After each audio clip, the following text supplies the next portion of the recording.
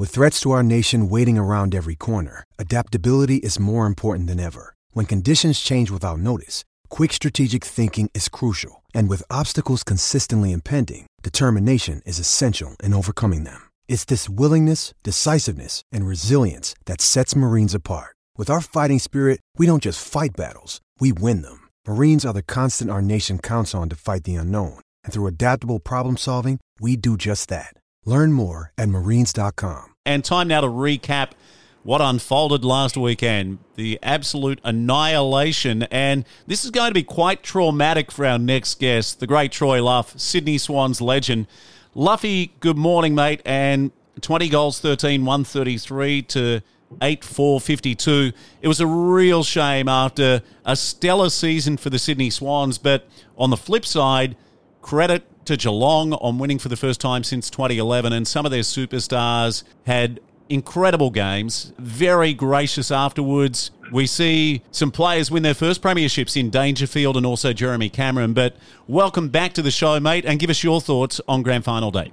Morning, guys. Yeah, well, it's not as traumatic as what you'd think, because a close game and they lose by 5 points, that's traumatic and that's devastating. To watch what the Swans, put up last week was just insipid. It wasn't even a contest from the very first bounce. It was like watching a senior team play a reserve grade team, a practice match. All the things that the Swans have prided themselves on this year, which is their tackle pressure, their pressure on the ball carriers, their forward pressure, and their skills into the forward line. None of that happened. And it wasn't because Geelong pressured them. They just didn't get near the ball. The contested footy was like 4-1 almost. It was that bad Geelong's way. And I feel sorry for the supporters, not just of the Swans, but of the actual game, because it was just such a farce. People were turning the game off at half time because it just wasn't a grand final as what we'd like to see. A couple of years ago, Richmond absolutely belted GWS, and that looked bad. I think this looked a lot worse. And in saying that, you can't take anything away from Geelong. That was the most polished grand final performance I've seen for a very long time. All of their stars stood up. And the difference is they've been accused of being old and too slow, but you look at the stats of all their older players, 12 players over 29 years of age. Paddy Dangerfield was outstanding. Isaac Smith, the oldest player to win the Norm Smith. Joel Selwood in his very last game for Geelong. Zach Toohey. The list just goes on and on of how many players played well. And they totally dominated the game. It was a fantastic performance. Yeah, Butts has got the next question, but what about when Selwood kicked that goal and you just saw the wave of emotion hit him that it is his last game? It was a sensational goal, but you just saw him put his hands to his head and he was overcome with emotion, Butts. Yeah, and justifiably so. When I think about, what's he played 15 years of top-level football, 4 premierships, captaining the side to their premiership since 2011, an outstanding performance. And Luffy, do you just put it down to just a bad day out for the Swans? Is that just as simple as it is? Oh, look, not really. I mean, firstly, on to Joel Selwood, I was actually watching the game with Ty Kennelly and Stephen Doyle, a couple of former Swans players. We're at a men's health function, which was great to talk about mental health for men and then watch the footy. And I actually said to Ty Kennelly that when Selwood kicked that goal and the camera panned to the family in the crowd and there was tears, I just turned to Ty and went, you know what, I reckon he's going to retire. I reckon they know he's going to retire. And after the game, when you saw Tom Hawkins and Selwood almost in tears, you could see that Selwood, that was his last game. He actually told the club at the end of the season, before the finals, and didn't tell it like the players, just the club. And so going into the game, they knew. And what a great way to go out. And onto the Swans, I think you can't just say I just had one of those days. Unfortunately for the Swans, they were very, very inexperienced. They're the youngest team in the competition. Young players, I mean, as you know, Butch, playing rugby league, if you've got a team of young players and the side's going well and the older guys are standing up, they follow. And all of a sudden, the whole team is inspired by that. But when things aren't going well, the young players mentally, they just folded. They didn't get the ball like they were supposed to. They didn't tackle like they were supposed to. They were nervous. They they went into the game nervous, and you could see that from the start. Players were rushing when they got possession, and there was just no clear passage at all. And unfortunately for players like Buddy Franklin, everyone says he had a bad game. Well, he did have a bad game, but the thing is the ball never went into the forward line. You need the ball to go into his area to get the ball first to actually do something with it. So, and in saying that, you look at Chad Warner, one of the young guys in the side, to have 30-odd possessions, kick a goal. He was absolutely outstanding. And it's a shame that the best player was Chad Warner. The second best player was probably Robbie Fox, who's been in and out of the Swans side for about 5 or 6 years, did a great job on Jeremy Cameron. And you go, who was next? Like, oh, Luke Parker. Okay, one of the other guys stood up. That's about it. No one else stood up. It was just a bad day for the whole side. Yeah, and what about the selection panel, Luffy? Because did they get it wrong? Well, obviously they did with Sam Reid. I think anyone that knows anything about a groin injury knows you can't just go back and play the week after. You've got so much control of your leg and the way you move when you've got an adductor or a groin injury, and they're painful. Even he may have had an injection to try and play, which would have made things worse, and he had no impact on the game whatsoever, and then ends up getting subbed out.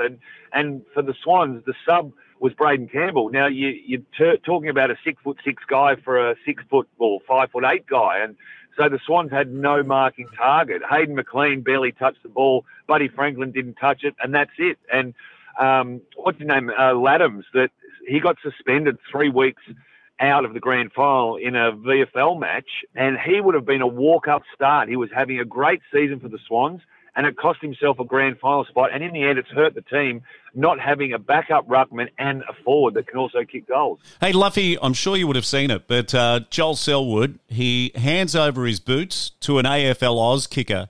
But what about the moment after the game where he spotted Sam Morfitt? So this is the young man with Down syndrome, and I think it's one of the most touching moments I've ever seen following a grand final, and it really sums up the culture at the Geelong Cats.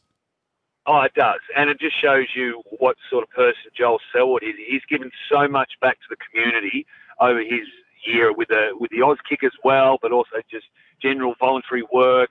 He's just such a great person. And to do that, and for the young guy that's been around the club for a long time, I think he was actually at Mad Monday too. I think I saw a photo of him at the Geelong Mad Monday.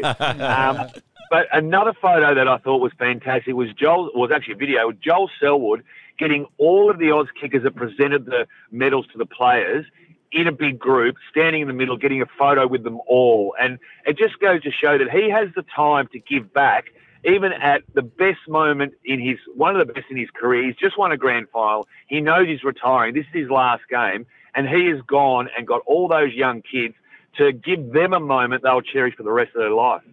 Luffy, you want to talk about Isaac Smith taking out the Norm Smith medal? There were plenty of players that were putting their hand up, Dangerfield being one of those. It could have probably gone to about 3 or 4 of the Geelong Cats players. I have no doubt that Isaac Smith was the best player on the ground, and it was even for the word go. I think he kicked 2 goals in the first quarter, had about 7 or 8 touches, but he had a complete game over 4 quarters, and it was just amazing. I think 34 years of age. I think he's now become the oldest player ever to win the Norm Smith. Paddy Dangerfield, it's been well documented that for such an illustrious career, he's won absolutely everything you can win except a premiership. And that is one of the reasons why he went to Geelong, and he did that on Saturday, and he did it so well. He was outstanding as well. He just performed well above what he has for most of the year. It was probably one of his best games for the year. And so I think, when it comes to Norm Smith, I think they got it right. 1, Pat Dangerfield was 2, and then the third, it could have been a toss. I was a little bit disappointed there was no 1 vote for Chad Warner. I thought he was outstanding. He was probably the third best player on the ground. But, of course, when you lose, everyone just focuses on the winning side. Yeah, and that opening quarter where I think it's 11 scoring shots to 1, I think Selwood touches the footy maybe 12 or 14 times in that first quarter. And that's the difference. Those senior players stood up. Selwood, Dangerfield, Isaac Smith, Tom Hawkins kicked a couple of goals. These are all older blokes. They stood up and they led by example. And when more than half your side is over 29, that's in football age of any code, that's old, but that's also experience. And those older, experienced heads, they were calm for the whole day. And, well, I guess they were calm until three-quarter time. Then you could see their excitement knowing they'd won the grand final. And I tell you what, you've got to watch some of the video of young De Koning. He was absolutely fantastic. Some of the video, he grabbed someone's phone out of the crowd and video himself running around the ground with the crowd in the background. He had photos with the crowd. He had family on the ground. He absolutely lapped it up. And why shouldn't he? It was a great effort for him. It may never happen again. And, to win a flag at that level is just sensational. Well, Luffy, we're giving you a standing ovation here in the Man Cave on this grand final weekend. Thank you so much for everything you've done for the show through the year. Our people will talk to your people in terms of some kind of what will we call it, Butts? 5-star experience. A level of appreciation. Are you talking Star of the Sea Resort? Settle. I'm really looking forward to getting my long neck of VB in the mail. I can't wait. And, Luffy, it shouldn't just be an overnight stay. It should be he should be there for a month. Months, yeah, okay. We'll see what we can do. Great stuff, Luffy. Take care, mate, and we'll talk soon. All right, then have a great week and go Parramatta. Of all the sides in the NRL, I grew up in Victoria. We had one game a week in the middle of the 80s, and, of course, Parramatta were the top in the 80s, and I'd love to see them with the flag. I think it's 36 years since they've won a final, so go the Eels. That's probably the best thing you've said all year, Luffy. What about Luffy saying win the flag? He's been... Sorry, the cup, what do you call it? The premiership. We win the premiership, mate. We win the premiership. The Proven Summons Trophy. Oh, Butts will be there with his Eels jumper on and his Bears jumper on and his West Tigers jumper on. Yeah, I don't have a Penrith. Actually, I do have a Penrith one in my cupboard, but believe it or not, I swapped it with Brad Fittler back in the day where you'd swap jerseys at the end of the season. The old licorice all sorts. Yeah. So I've got one of those as well, so I can put one underneath the other, so it'll work out okay. That'll be the Dada uniforms. That'll be 5 jumpers you have to wear then. And name dropping. Swapped it with Brad Fittler. I'm sure he's still got my jersey somewhere. Yeah. Great stuff, Luffy. Talk soon. All right, guys. Have a great weekend.